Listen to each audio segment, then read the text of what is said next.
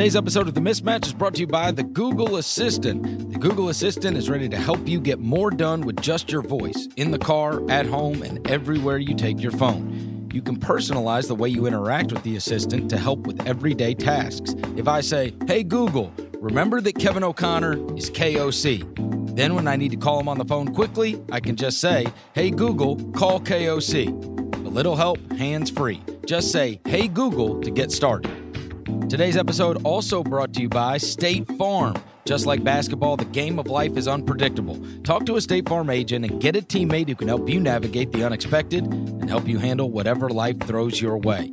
Unexpected like Giannis Antetokounmpo pulling threes from everywhere last night. He's pulling them from 30 feet against the Lakers.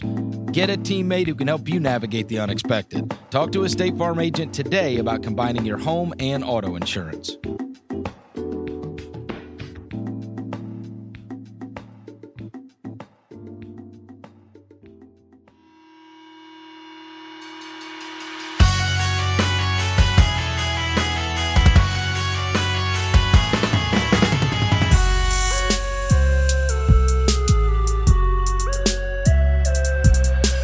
Welcome to the Ringer NBA Show. I'm Chris Vernon, and joining me as he does every Friday from TheRinger.com is Kevin O'Connor, a.k.a. Kevin Obama, a.k.a. Kevin O'Conflict, Kevin O'Climber, Kevin Opinionated, Kevin O'Croissant, Kevin O'Candyland, Kevin O'Camera, Kevin O'Christmas. Kevin! Berto, you got energy this morning. I'm feeling it. I'm ready. You know, I actually, I loved watching those basketball games last night, and now we're about to be headed into the Christmas break. But before we get to any of that, I know you're very grateful for this holiday season back at home, but yesterday you tweeted out, I'll tell you this, Kevin, God bless you. You have had a hell of a 2019, and you've been very open about all of it. We know about your father and the cancer diagnosis, and then the Dunked on Cancer and all that charity and everything that did so well, and you've been keeping us updated on him. But now, Mom? Yeah, my mom had to have open heart surgery on Tuesday to have a bicuspid aortic valve replacement surgery. We knew for about a year before my dad got diagnosed that she had some type of issue with the bicuspid valve, which is in your aorta.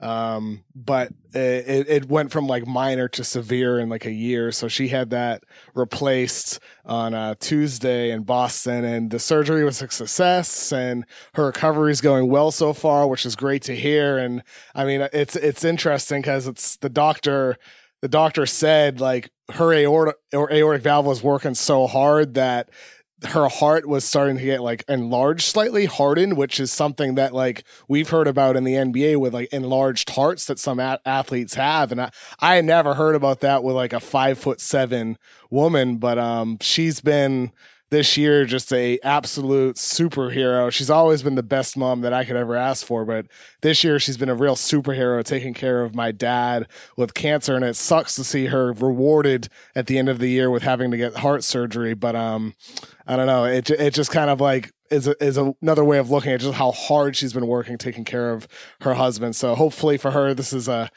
brand new heart, and she has full of energy in 2020. And I hope next year's better for our family than this year's been. But ultimately though, Chris, it's like, you and I talking about this throughout the year, like you and I sometimes touch on our personal lives, and just with, me writing the article about my dad and like, sharing this about my mom, the amount of people who reach out and are open and vulnerable and, are just spreading love, like that feels good. And like, despite all the bad this year that's, happened in my personal life, there's still so many good little memories that we've had, along the way. And that's because of like you people, the listeners, sharing your own stories and reaching out as well. So that's made this year very meaningful for me. And I'm sure it has for you, Chris, as well. So I just wanted to say thank you at the end of the year to everybody for helping make this year special, despite how difficult it has been. Yeah. Thank you to all of you. We got there's and it has been a tremendous reminder, and it's a shame sometimes it takes struggles to see, but it's been a tremendous reminder that generally people are good, and there's an awful lot of really nice, caring, empathetic people out there. I think we can get caught up in this, not to get long-winded here, but you can get caught up in this bubble that just seems like constant negativity, right? and people complaining about things and people being mean to each other about things. And yet you see when push comes to shove, and there's somebody out there that is hurting, the level of outpouring, it gives you a lot of confidence that there are so many good people out there. Maybe they're just not as vocal all of the time about the good. And a lot of people that are very caring, very empathetic. And I think, look, I see it, when in my own life, and I see it when it comes to you regarding things that have taken place over the course of the year. And I'm glad that all that surgery was successful. And here's hoping Mom and Dad can end up having an awesome Christmas with you, and then we head into 2020. Yeah, time to turn the page to a new year in all of our personal lives, and also in the NBA calendar as well. Another big year ahead. I'll tell you this, Kevin. I got really excited last night to watch that game between the Bucks and the Lakers, though they had both dropped games right before, so they weren't on crazy win streaks going in. It felt like maybe they both lost games going into that, looking ahead to this, because everybody knew this is going to be a premier matchup, and it is possibly an NBA Finals preview when you get to see these teams, and they're only going to play twice during the year, and it was the first Thursday night that we had without a football game on. So this was going to be center stage, and it looked there for a while. I know NBA is always a game of runs, but it looked like for a while, certainly after the second quarter, that the Bucks may drill them like they did the Clippers when they caught them at home earlier this year. But this turned out to be an extremely entertaining basketball game with a ton of stuff that happened. Do you look at it and say this was more meaningful than just a regular season game? Or do you look at it and say, look, in the end, this is a regular season game, so let's not draw too terribly much from it? I think it's a little bit of both, Chris, in that it's one game, but the Bucks have now beaten the Rockets on the road. They've beaten the Raptors. They've beaten the Clippers twice. They pummeled Indiana earlier this season. They beat Utah. They've beaten now the Lakers. So this is another sign of a team like 25-4 now. Best record in basketball is that not only should they be taken seriously as just perhaps a finals contender like we thought going into the year on the same level as the Sixers, Lakers, Clippers, but maybe this team is a hair above some of those other teams because of not just Giannis. And every single night, this guy is an absolute freak. He does something special. At this point, it's a broken record to talk about how incredible he is as a player. But we saw the depth of this roster and how they can match up against the team that is tough to match up against in the Lakers. Davis and James have caused so many issues for opposing defenses this season, as they did for the Bucks, because that's what naturally happens. But we did see with Lopez and with their switchable wing defenders and somebody like Wes Matthews who has been very good defending on the ball this year, the Bucks have the weapons alongside Giannis to be a team that can dictate matchups and defend itself against tough matchups like a LeBron AD pick and roll. Yeah, shout out to Wes Matthews, by the way. I'm glad you brought him up because I'm watching him last night. And, he got the huge contract despite the torn Achilles, and he's not been the guy he would have been, like reaching his destiny. He could have been. I know that last healthy year, Dave Yeager said that he thought he was one of the best handful, like you could count on a hand how many two guards in the league were better than Wes Matthews, because he was that sensational of a two-way player, and he was drilling threes on a regular basis. And, he's never going to reach whatever that pinnacle was, but this tells you how damn good the guy was, because he has come back from Achilles, and you watch him last night, and he is just ultra solid. And part of big winning right now. And you got to remember, the Bucks, say whatever you want. I know some people are more down on Bledsoe than others, but they were down a starter last night. DiVincenzo started for them last night. So Bledsoe wasn't in their lineup. And when you talk about that level of depth that they have, I think the reason this one mattered so much to me to watch this is you wanted to see like you said, the Bucks have beaten all those teams, but are the Lakers the team, or who's the team that can kind of match up with all of that, and also maybe just be a bad matchup for the Bucks? Like, who are the team that's it's just a bad matchup? Sometimes teams can be great, but another team can play against them, and they just got some the things that can cause them real problems. And last night, I mean, you see Giannis, he's shooting from 30 feet. He's crowning himself. He had all this swag. And then that was great. And that depth that you talk about, that depth shows up because I'm going to be honest with you. Anytime LeBron wasn't on the court, the Lakers are just not good enough to compete at the highest level. I know that sounds simple to say, but there are some of these other teams that their star can rest and they can get by. They look okay. And I know that in the playoffs, you're going to play 1,000,000 minutes, but geez, man, it was almost every time LeBron wasn't on last night. I was like, boy, they better get him back on the court because they are not deep. They're not, especially without Kuzma. Sure. And I thought in last night's game, Rondo has been better than people expected this season after they paid him $9-10 million over the summer.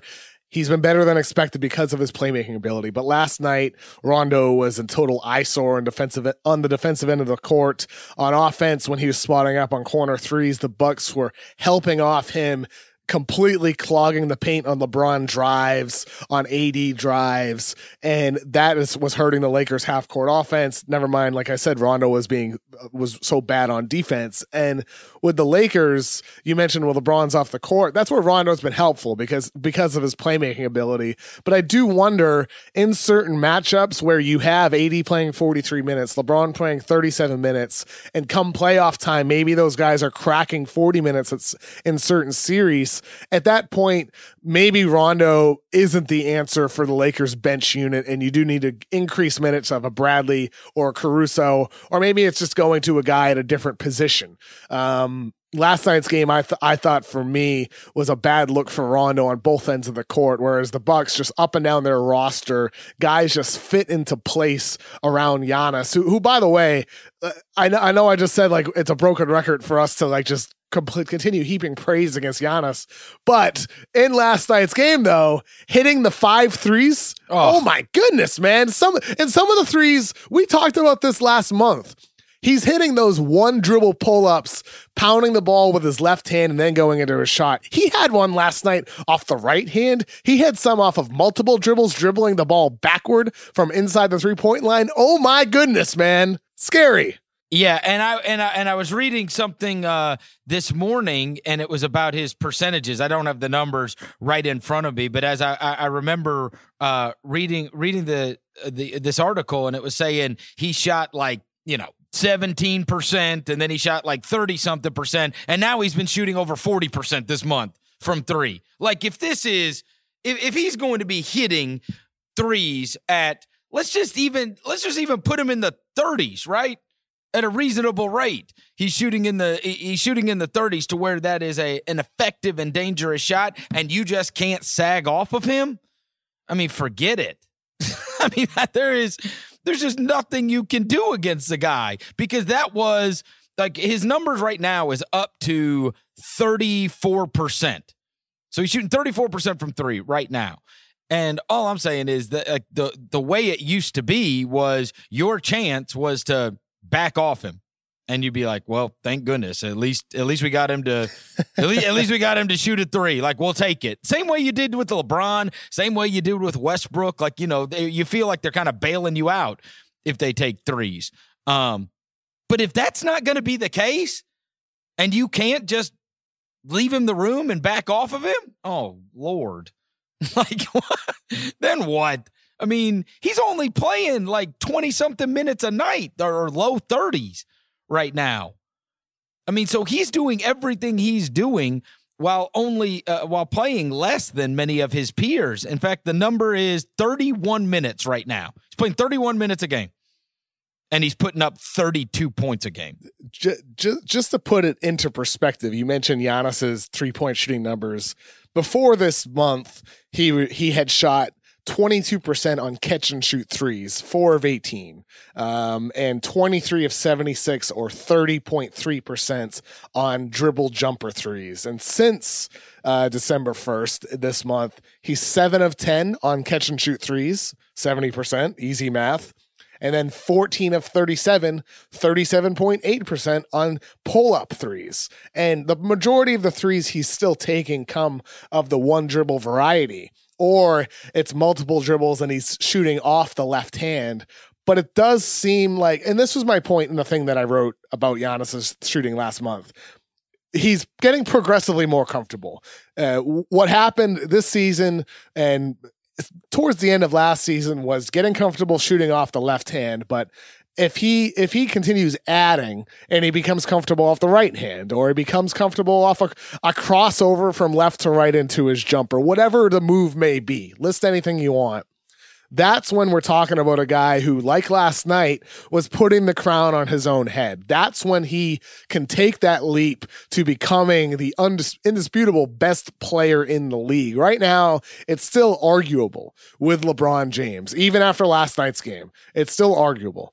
But moving forward, if this shot continues expanding and he becomes a more dynamic player, as you just touched on, right now, yes, the best thing a defense can do is sag off and still force him to make a three. But at this point, he can make those people pay. And like, if you step up on him, it's still an aggregate loss for the defense. Because if you're contesting that shot, what's he going to do? He's driving and he's taking one dribble and he's dunking or laying the ball up or drawing a foul or kicking it out for an open three-pointer from a knockdown shooter. It's still a loss for the defense. You're still better off making him shoot. But it's getting to the point where, like, you're screwing yourself by not contesting him. So what do you do? What do you do with Giannis at this point? I don't know. I don't have the answers. I don't think anybody has the answers. And here's the wide view of this, Kev. So the first 5 seasons, he shot 28% from three, okay? Then through the first 3 months of last year, when he won the MVP, keep in mind, he shot 15% from three. But when the calendar turned, when it became January 1st, from that point on, he hit 32%. So the number doubled last year once the calendar turned. And then as we mentioned, so far this year, he's shooting 34% through their first, 29, 30 games of the year. And so this number has ticked. If a year ago we're doing this, and it's not in his repertoire at all. He hit 16% for 3 months. And then he went and became reasonable. 32% is reasonable. And now it's like, what's the trajectory though? Are we going to look up and this guy is shooting threes at like a real clip? Like, look, the timeline, if you're taking it from afar, you look at like where the number was and where the number, it's this slow progression to getting better and better and better at that. It's obviously something he's practicing all the time. And forget it. This guy is, it's historic what he is already doing and what he can do. Because when you extrapolate what he is doing, because you got to take into consideration, he's playing less minutes than some of these other guys that have better stats than him. Yeah, and that was the thing I looked at last month on The Ringer. Since Christmas last year, and this number's slightly better now because of the percentages this month, but since Christmas last year, he's been shooting 41% on three-pointers off one dribble. Before that, the rest of his career, it was 23% off of one dribble. And the majority of those are the one dribble jumpers off his left hand, transferring to the right hand for his shot. And what he has gotten better at since even last Christmas is when he's dribbling 3, 4, 5, 6 times, but he gets into that same motion with the left hand into the right hand. But if he can expand further from that, I don't know what you do as a defense. And it's at the point where if you contest that shot, Giannis has the move where if you step up on him, he has the look like he's going into his shot, but then he just drives right past you. And it's scary. And he was right to put the crown on his head last night. He should feel like the best player in the world. And we're nearing the point, not there yet. I'm not ready to go that far, but we're nearing the point that it'll be the truth, that Giannis will be the best player in the world. We're getting close, Chris. We're almost there. I think he is right now. I'm sure there's a lot of people who would agree with you. A lot of people. Look, he's got to win huge. I mean, that is the step, but that's coming. Yes. That is coming because you watched last night. Who do you want him to face? I mean, he's facing LeBron and Anthony Davis on the same damn court and doing what he's doing. Like, who you want to throw at him? There's nobody that's going to be better than that to deal with him. He's spectacular. Now, here's the thing, Kev. I did think this. So Davis went off after halftime. He was okay in the first half, but I think he had 28 of his 36 in the second half. I mean, he really imposed his will and started getting to the free throw line all the time. If we're looking at the long view on this with the Lakers, because look, when they've got LeBron and Davis on the court, they're devastating, and they are going to have those guys for big minutes when it comes to playoffs. But who's the third guy? If we've learned anything from history, you got to have that third guy. Whether it's, last year, Lowry will have some big games, Siakam will have some big games. Like there's always a third wheel that's getting stuff done for you because we talk about this team as a possible championship team. Who's the guy outside of Davis and LeBron that you count on the most, or do you think they're going to have to count on? Danny Green was good last night. Is it? I feel like it's probably Kuzma, right? Who's out of the lineup. I would hope it's Danny Green as your 3-and-D guy who, defends some of the opponent's better players, who hits spot up threes for you and reliably just spaces the floor for LeBron and AD. It's Danny Green in my eyes, but I think you're touching on that guy who steps up as the scorer more so than just the all-around guy. And in that case, this is my issue with Kuzma. He's more like that spark plug. A lot of people think of spark plug guards, point guards, shooting guards as guys who come off the bench, but he's a spark plug forward. He's a guy who some nights is going to be maybe a negative overall player for you. But there are nights he can pop for 25, 30 points and swing a game your way. And thus far this season, that hasn't really happened like it had last year for Kuzma. Naturally, when he had more opportunity, when he wasn't dealing with injury, when he was playing far more minutes, getting far more touches. But you do hope for the Lakers this season that Kuzma can get into that rhythm at some point over the course of the season and become that spark coming off the bench for your roster that every championship typically needs. Yeah, well, because when that is the juxtaposition of these two teams, right? That if you feel like with the Lakers, they're going to have somebody else that can go 15, 20, because what the Bucks have is a bunch of guys that can go they're going to get you 10 to 15 points.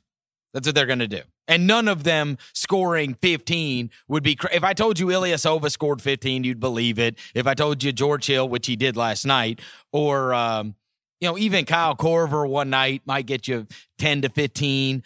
And then you've got all those guys, Wes Matthews, Brook Lopez, Middleton, who's better than 15. He's more towards 19, DiVincenzo. But the Lakers, Korver, one thing, I always remember Brad Stevens said maybe 4 years ago, Korver might average 12 points a game, but you need to defend him like he averages 35. I just wanted to point that out because of his shooting ability. The floor, yeah. That always sticks with me. Well, and that's the thing with the Lakers. It's like, who's that other guy that when you get to the biggest games of the year, which last night was a huge game. Like Danny Green had 21 and Caldwell Pope had 18. But over the course of 7-game series, when teams are planning against you, there's only at best you're getting maybe you're hoping for a combined.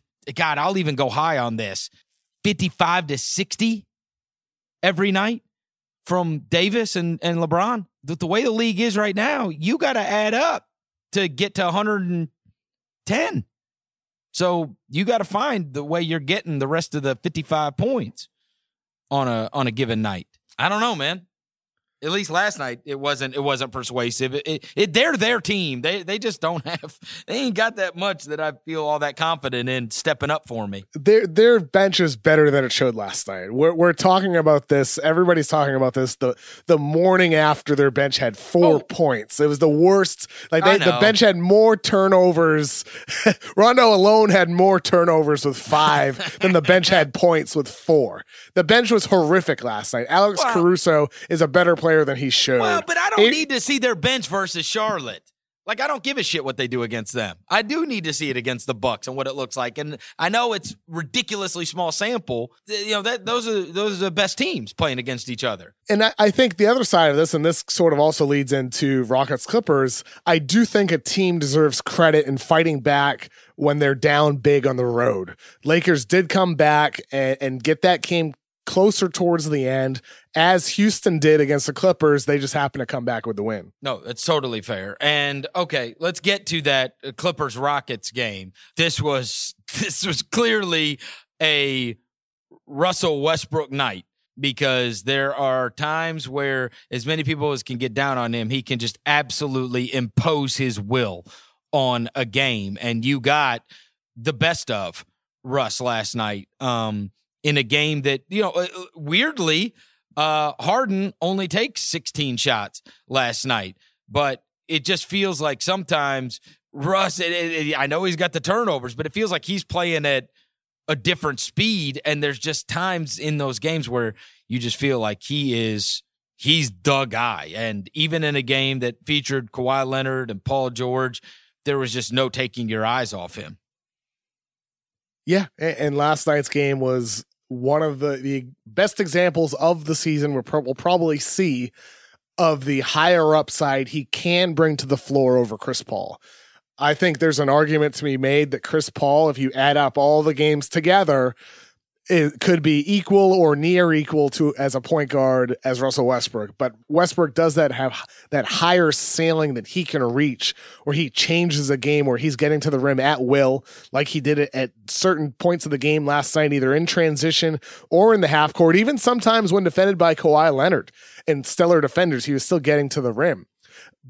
He has that ability where he can raise their ceiling, as Daryl Morey might say, increasing their risk profile, increasing their variance and what they can be as a team. Because that comeback last night was pretty sensational in that third quarter, obviously mostly driven by Russell Westbrook. I do hope for Houston we see more games like this from Westbrook over the course of the season, where Westbrook and Harden can find better balance, because you can't have Harden doing what he's been doing so far this season through April into the playoffs. There needs to be nights where Westbrook carries this team and these guys are able to balance each other out from now until then, when the postseason gets going, and then things get really serious. Yeah, he made some big shots, and he had 14 in the fourth quarter, did Westbrook. He also had another tense night with Beverly, who got ejected with a little less than 3 minutes remaining after receiving his second technical. And then Westbrook was given a technical for taunting Pat Bev as he was getting out. I mean, we need this come playoff time, don't we? We need this. Please. Oh, by the way, yes. Lou Williams also, that needs to be mentioned. Lou Williams also ejected from the game. I mean, the Clippers just totally lost their composure last night. It's weird. I feel like Rockets and Clippers cannot have any normal games. It's just part of the rules. Yes. Something weird needs to happen. We need another tunnel fight or no. Oh, look, this Beverly Westbrook thing is great, with Westbrook calling him an overrated defender, him getting thrown out of the game. I mean, by the way, I don't know has Lou Williams ever been thrown out of a game? I can't imagine. Like, he just is not that guy. He's not a hothead. Right? And so he obviously felt like it was egregious what was taking place against him. But that's, as we know, one of the major advantages for the Clippers. And Lou Williams only playing 17 minutes by virtue of getting thrown out with 11 minutes left last night. Because when him and Montrez come in the game, there's nobody in the league that deals with that well. Nobody. Their pick and roll is just beautiful. But like you said, with Lou Will out, that means more is on Kawhi and Paul George naturally. And we did see last night PJ Tucker against Kawhi Leonard was just absolutely sensational. I mean, the defense he was playing on Kawhi and denying the ball, fighting over screens to prevent switches. Oh my goodness, man. That's some of the best defense we're going to see the entire year. What a display from PJ Tucker, who, by the way, has never been an all defensive player for a number of reasons. Maybe it's minutes. Maybe it's because the team defense has not been as great, but individually, PJ Tucker put on an all-world defensive performance last night, and I think he deserves to be in that conversation as an all-world defender and as a guy that gets honored with all defense at the end of the year because of games like last night. That was awesome. No, and it takes that kind of a game, right? Where you're on a massive stage and people like wake up to it and like, good grief, this guy. You see, the problem is you can watch the random Houston game. Like they're certainly that second half, they're locked in. If you watch the first half, you're not walking away going, anybody on that friggin' Rockets team should be all defense. I mean, they'll dick around in the first half a lot. But that second half, when it was time to lock down and it was time to make some plays, they did. And that's what I'm saying. There's too many Rockets games that you can watch where it's not just PJ. Like, even if PJ was individually playing great defense, they'll let you score a lot of points. And so it's hard to gauge until it gets to these nip-tuck games and you watch him in big moments versus the big stars and you realize how good he can be when they're locked in. But that's not a totally locked-in defensive team a lot. Sure. It's hard to make all defense on the friggin' Rockets. I mean, we saw that possession. I think it was maybe 3 minutes left in the game. Tucker fought hard over a screen set by Montrezl Harrell, and he was kind of like just jabbing at the ball that Kawhi was possessing and knocked it away. And then Tucker clapped his hands KG style while Kawhi ran back and get it. And watching that, it's a reminder of his versatility. He can defend the players like Kawhi Leonard, those beefy 6'8" wings. He can switch onto the larger bigs like Anthony Davis and battle on the post. He can switch onto guards like Steph Curry and defend on the perimeter. Tucker has immense versatility to defend any type of player on the floor, and that's what makes him, in last night's game, the best defensive player on the floor and one of the best defensive players in the entire league, period. Do you think the Rockets are going to be better with the Westbrook version than they were with the Paul? Because, by the way, Chris Paul's had a hell of a week, leading 2 comebacks, first versus the Bulls, then versus the Grizzlies, to remind everybody. And he bought his whole team suits, which was a nice touch. Dude, Steven Adams in the suit. But do you think that this team has a higher ceiling and will be better than if they would have run it back like it seemed D'Antoni wanted to do? Yes. Not because you put Westbrook versus Paul in a vacuum, but because this is the real world and Harden and Paul didn't like each other. And the chemistry, the human aspect matters a ton. And in that sense, it's pretty clearly that Houston is better off now without Chris Paul because of the relationship aspect. But if you're playing 2K, maybe you're better off with Chris Paul. But we don't live in a video game here, so they're better off with Westbrook because of the personality factor. And that's why they had to make that deal. That's why they had to give up those picks, because you weren't just trading for Russell Westbrook. You were trading for the happiness of James Harden too. And that's why they had to do that, in addition to the raising of their ceiling, increasing their variance, however you want to put it. Houston raised their ceiling with Westbrook, and they would hope that pays off in a 7-game series against whoever it might be in the postseason. Thankfully for them, like Clay's out, Curry's out. They can move forward this year, not have to worry about going past Golden State in the postseason. And of course, they have more difficult foes, potentially, with the Lakers and Clippers. But without those guys, that's been their kryptonite, of course. The good thing for Harden is when it comes playoff time and everything gets real tense, unlike Chris Paul, Westbrook's such an easygoing guy that probably won't yell in the locker room or anything. Yeah. He's so easy to get along with. Did you see last night his reporter asked him about like him having like a tarnished relationship with KD or whatever, and Westbrook's like, what are you talking about? I there's no proof of that. I don't have a tarnished relationship with anybody. That's media's always trying to stir stuff up, and I'm like, gosh. Dude, you had cupcakes at your party on the 4th of July. It's a shot at KD. Come on, man. Come on, Ross. It was a very fair question that reporter asked. Media's fault. It's all the media's fault. Yeah. Yep. All right, we're going to take a quick break. When we come back, we do have to talk about some injuries that have taken place over the course of the last week, a potential number 1 draft pick that we won't see in college basketball, and some other stuff. We'll do it after these words. This NBA season, Mountain Dew is all about the threes, the shot that's changing the game. And last night, the Rockets beat the Clippers 122-117, like we were talking about. They only shot 37 threes, the same number as the Clippers last night, and hit a lower percentage. They're still able to come up with the win. Brought to you by Mountain Dew, the official beverage of the NBA. Do the Dew. Today's Ringer NBA show also brought to you by DrinkWorks Home Bar by Keurig. Much like a premium espresso machine, but it makes cocktails instead.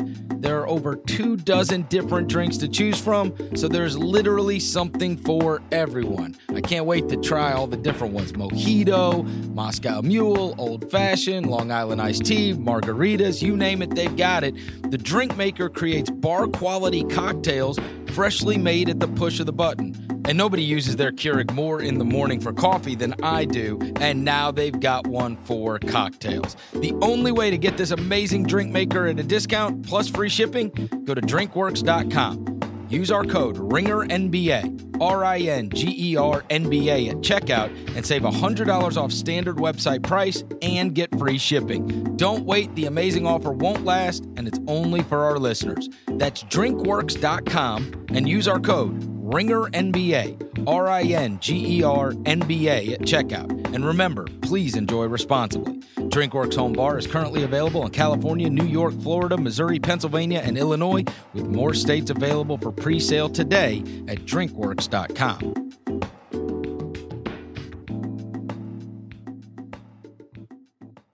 All right, Kevin, the next order of business at hand, the Raptors are suddenly shorthanded.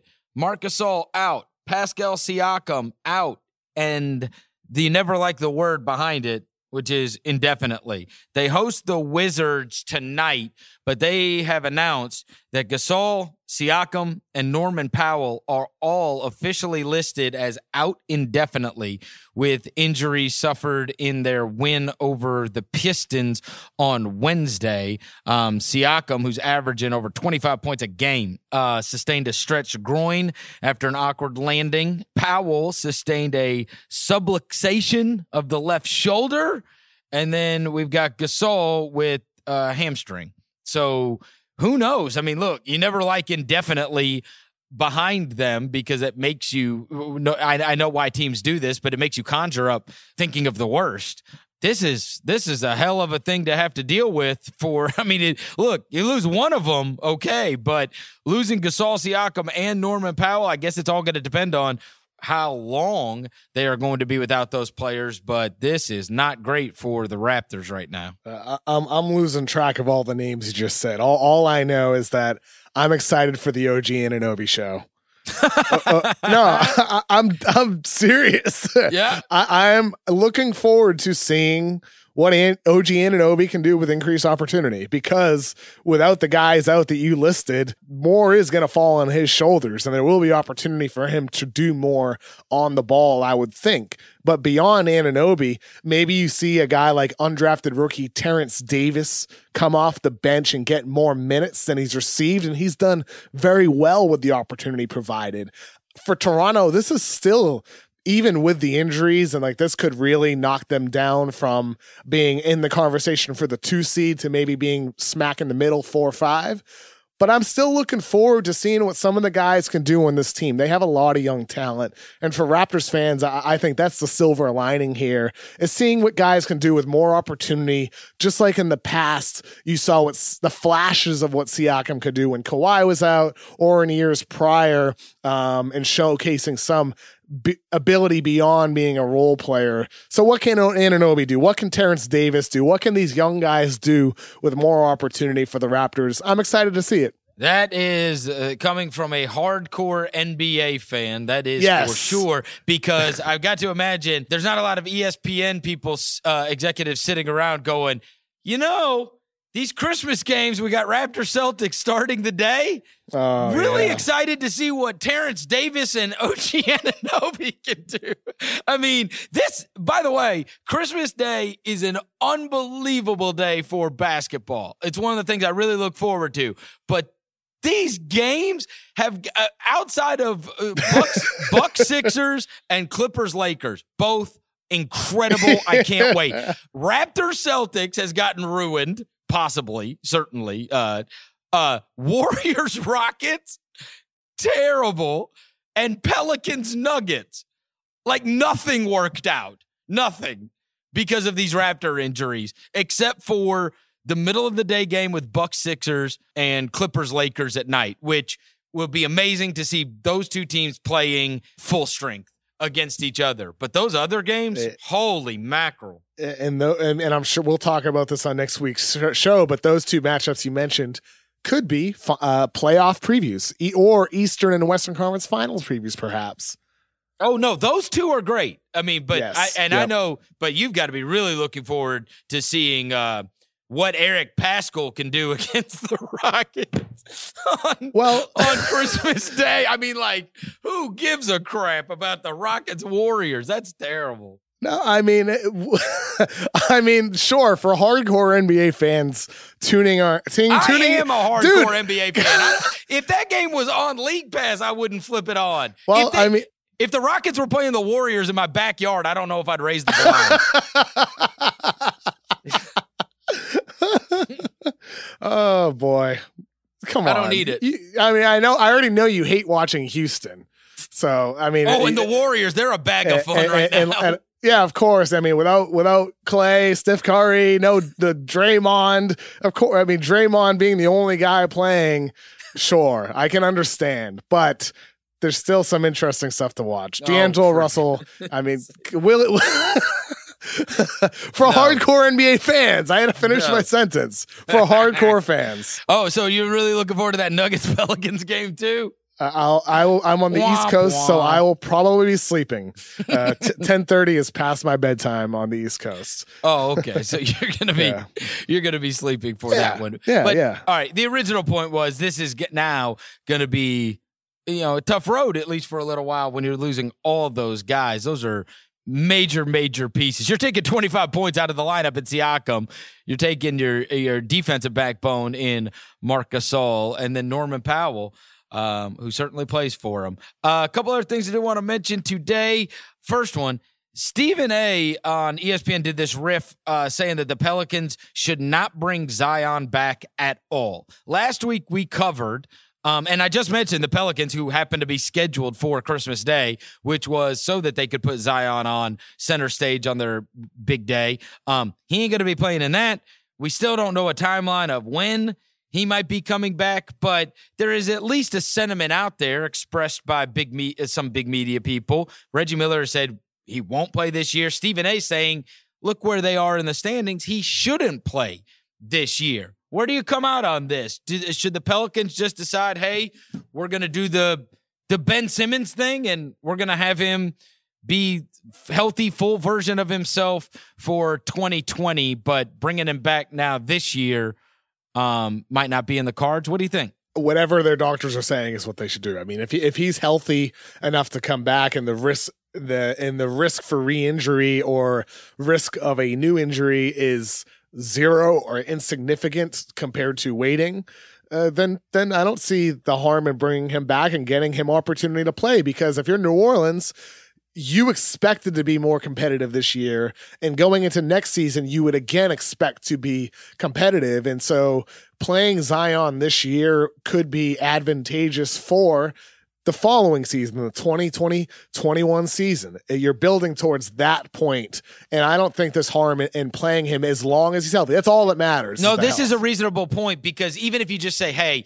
he might be healthy, but we are going to be more cautious than ever given our standing in the league, it would be very beneficial to get a look at how he looks with this roster, because given the disappointing season, you've got to make decisions on how you want to build around him. How do him and Ingram look together? Ingram's up for a contract, and somebody's going to throw the max at him. And so how does he look playing next to Ingram? How's that fit? Because you don't have a good enough sample on that. You don't have any sample on that. You want them to build chemistry. Yeah, right? and the rest. Well, and also, you got a big decision to make. Is that how you want to spend that money? It should be. Yeah, it should be how you spend your money. I think so too. But like, hey, what does this look like? With the roster that we have right now, and because you're building that team to best fit around him. But in the absence of him, how can you know? And so I think the sooner the better to get him on the court, just so you could do some figuring out of how you want to build for the future, so that next year's not just this year. Exactly. I disagree with Stephen A., and you should play him if he's healthy. I mean, we're not doctors. None of us are doctors. We don't have the medical information. If he's healthy and the risk for injury is insignificant based off what he's coming back from, then he should play and build chemistry with these guys. And they're still going to lose games. They're still going to have an opportunity to get a high pick. He's not going to swing their fortunes so far, I don't think that they pull themselves out of the potential of getting a top 4 pick in the lottery. We'll see if that changes, but I would expect with the potential of a holiday trade, they're not going to be very good. They're still going to have high draft odds no matter what they do. Yeah. Yesterday, the Naismith Memorial Basketball Hall of Fame announces eligible candidates for the class of 2020. They included some of the biggest names ever. Chris Bosh, Tim Duncan, Kobe Bryant, Kevin Garnett. And then I thought it was interesting, the other 2 guys that they had like kind of on their poster that they put out, the other 2 NBA players were Michael Finley and Sean Marion. Now, I think off the top of my head, I would say Finley, no. Marion, that's an interesting one. I doubt it, just because, I mean, I don't even know how many All-Star teams Marion ended up making. What do you think's the number on that? Maybe 4 or 5? I mean, and he wasn't like an all-NBA guy usually. I mean, he was a 4. I just looked it up for 4. Yeah, he's 4. part of some of the, most fun teams ever, and he won that title in Dallas and was not just like a side piece. A side piece. He was a big part of it. Oh, he did make 2 All-NBAs. In 2005, 2006, he was third team All-NBA, and he made and he won that title, and he won 4 All-Star games. I mean, he's one of those guys that I think we did this with Ginobili, I remember, and obviously Ginobili's career is better, but you look at it and you say 15 points, 8.7 rebounds, 1.2 assists. He's better than those stats. Anybody that watched Sean Marion, and that's why it gave me a second to go, I need to go look at his numbers and see where he ranks. But I thought that was an interesting one that they put in there. And, of course, they've got Swin Cash and Tamisha Catchings, both all-time greats on the women's side that are up for it. But I thought that was interesting that those 2 guys were mentioned. Bryant, Duncan, Garnett, and Bosh, those are 100% no-brainers. Yeah, all of them should be in. And I would put Sean Marion in, too, for a lot of the reasons that you stated, his elite defensive ability. He was really a player ahead of his time. Imagine him in today's league, the way in which we would talk about him as a player, with his defensive versatility, with his ability to make plays off the dribble, with his competent 3-point shooting.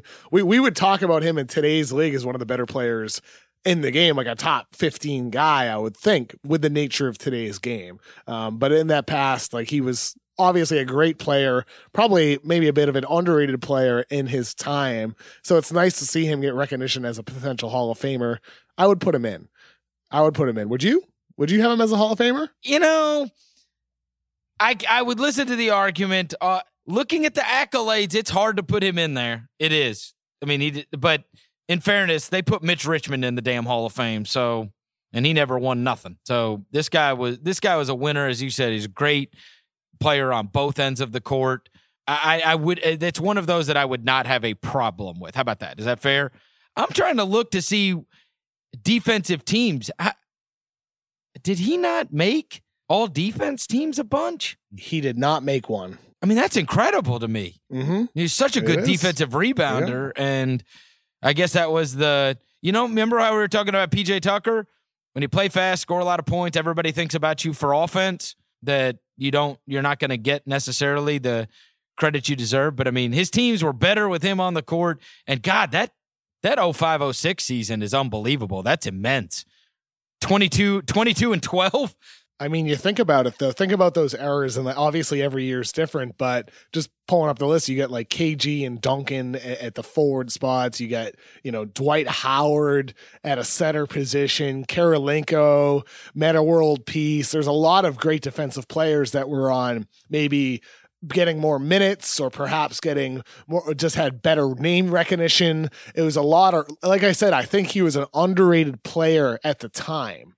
I just don't think he got the credit necessarily that he may have received it. And he was on Phoenix too. He was a great individual defensive player on some average or below average defenses.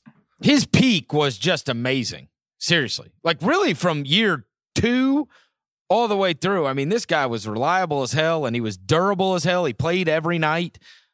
You know what? You could convince me that, I don't want to demerit a guy because he played 16 seasons and ended up being a fantastic role player for those. Sometimes guys, when they're that good, it's very difficult for them to find, just being one of the guys and a role player. But I didn't realize he played 5 seasons in Dallas. He played 5 extra seasons and he was still always scoring double digits for you at a good percentage. So I don't know. I could be convinced. But I might be higher on him. I loved him as a player. It's unbelievable. And also on Kevin Garnett, my first basketball game seeing live was against the Timberwolves. So it was Celtics, Timberwolves. I forget if it was 1999 or 2000. I know Minnesota won the game. Kevin Garnett had a great performance. So it's cool to see him now on the ballot. When he was one of the reasons why I really first fell in love with the basketball in the first place was seeing him live. Always have loved Kevin Garnett. I remember arguing on forums back in the day during certain seasons in Minnesota that he was actually better than Duncan. Duncan had the better career. Duncan is the better player, but I think there were a couple of years in Garnett's peak individual seasons in Minnesota where he was better. He just was on worse teams. It was sort of like the Randy Johnson, Roger Clemens, Cy Young argument in the early 2000s. And KG at his peak was just on another level. It was incredible. And I would alert everybody, if you have not listened to the podcast with him and Adam Sandler on with Bill, it is absolutely unbelievable. It's so funny. He's such a good storyteller, and he is so dead ass serious all the time. I love the guy. It's it was such a good pod. I usually listen to podcasts on like 1.5 speed or 1.25, but that pod I listened at normal speed because I wanted to hear the nuance of all their jokes, of their banter back and forth. I wanted to make sure I heard and absorbed every single word Kevin Garnett was saying. I'm sure a lot of our listeners listen to us on fast speed, Chris. That is a pod to listen to on normal speed. It's just incredibly funny. KG and Sandler have such great chemistry, and Bill steering the conversation was just really an enjoyable listen. It was great. Last thing we need to get to, James Wiseman announced that he is leaving the University of Memphis. This is a potential number 1 pick in the draft. You are a draft Nick. You are one that comes up with lists and compiles them and alters them as the year goes on. Wiseman, I mean, look, there's nobody that doesn't have him in the top 5. Most people have him in the top 3. There's some people in the NBA. Really? Who don't. Yeah, there's some who are not high on him. Does it matter to you that you will not see him in college in terms of evaluation? It matters. It matters because I would have liked to have been able to see him sustain the high level effort that he showed early in the year. Through his 3 games, he was playing hard. As you saw right up the street from you in Memphis, Chris, he was playing hard. And that was a question about him at lower levels. Sometimes he would go in and out of games, and I would have liked to have seen that over the duration of a full season. But with that said, though, we have seen players give poor effort. Ben Simmons comes to mind, number 1, playing for LSU. He did not try on the defensive end of the floor, but he has now become one of the best defensive players on the planet. Super versatile. plays with effort, plays hard, is constantly engaged. With Wiseman, it would have been nice to see. It wouldn't have guaranteed that he would do that or wouldn't do that in the NBA, but I would have liked to have seen that. And I think there's other areas on the offensive end of the floor I would have liked to seen what he did in difficult matchups, maybe when double teamed, how his passing developed. I would have liked to seen his decision making, how many of his moves were premeditated, how many of his moves were coming against reacting to a defense and adjusting accordingly. Little things like that over the course of the year we're going to miss out on. And that disappoints me. But with that said, he's obviously a top 5 talent and obviously a guy that should be a lottery pick on everybody's board and very well could still end up the number 1 pick in the draft because of his elite talent level. But there are questions that I would have liked to have seen answered over the course of the year that we're unfortunately not going to be able to see. And we lose out on that as NBA fans. College basketball loses out on that as well. It's just a disappointment for everybody except hopefully for Wiseman himself making the best decision for his own life. Yeah, I mean, the only game that we saw him in, the Oregon game, I guess, which was, I mean, he ended up getting in foul trouble, but he had monster numbers. And I've probably seen more of him than most people just because of the high school basketball scene around. But I keep coming back to this, Kev. Like, you do have to figure out where James falls in the landscape when you are using that high of a pick on a guy. Because if you're not a Davis, if you're not a Towns, if you're not a Embiid, one of these guys, like that's what you need to be. This is a perimeter game now. And so how much impact and how great can you be as a guy that is a close to the basket player? Obviously, those guys, the ones I mentioned, have stretched it out more, which people will argue he will have to too. But I mean, you look at the way this NBA is being played right now, and using the super high pick on the big guy, that guy better be awesome, like super awesome. And even then, we saw Davis. I get it. They didn't build around him well. They haven't built around Towns well. But I mean, these guys, they never won nothing. I think they were certainly better prospects than James is. I'm leaning a lot more towards the perimeter guys now. I mean, look, go back a couple years. You think everybody wishes they would have taken Luka instead of Ayton and Bagley? And those were big guys. By the way, from that draft, the 3rd leading scorer in the NBA is Luka Doncic, and the 4th leading scorer in the NBA is Trae Young. Trae Young, yep. I mean, and it was big guys that went ahead of them. It's interesting because you look at the top of the draft this year. You have Wiseman, who played 3 college games. LaMelo Ball, who played 0 college games. RJ Hampton, potentially top 5 pick, 0 college games. Cole Anthony out with injury right now. Of course, he is playing college basketball, but could miss 6 weeks, maybe longer. Who knows? Has only played 9 college games. It's just been really not very fun watching high-level talent in college basketball this year because there hasn't been much of it. I know. And that's disappointing. It has been a dud. Kevin, it is always a pleasure. I hope you have a great weekend, and I'll talk to you right after it's over before we get into these Christmas games. I'm looking forward to it, Chris. Have a great weekend, everybody. And thanks, Steve, for producing today. Thanks to everybody for listening to another episode of The Mismatch. If you dig what you're hearing, go give us a rating and review on iTunes. 5 stars. It really helps. And we will talk to you next week.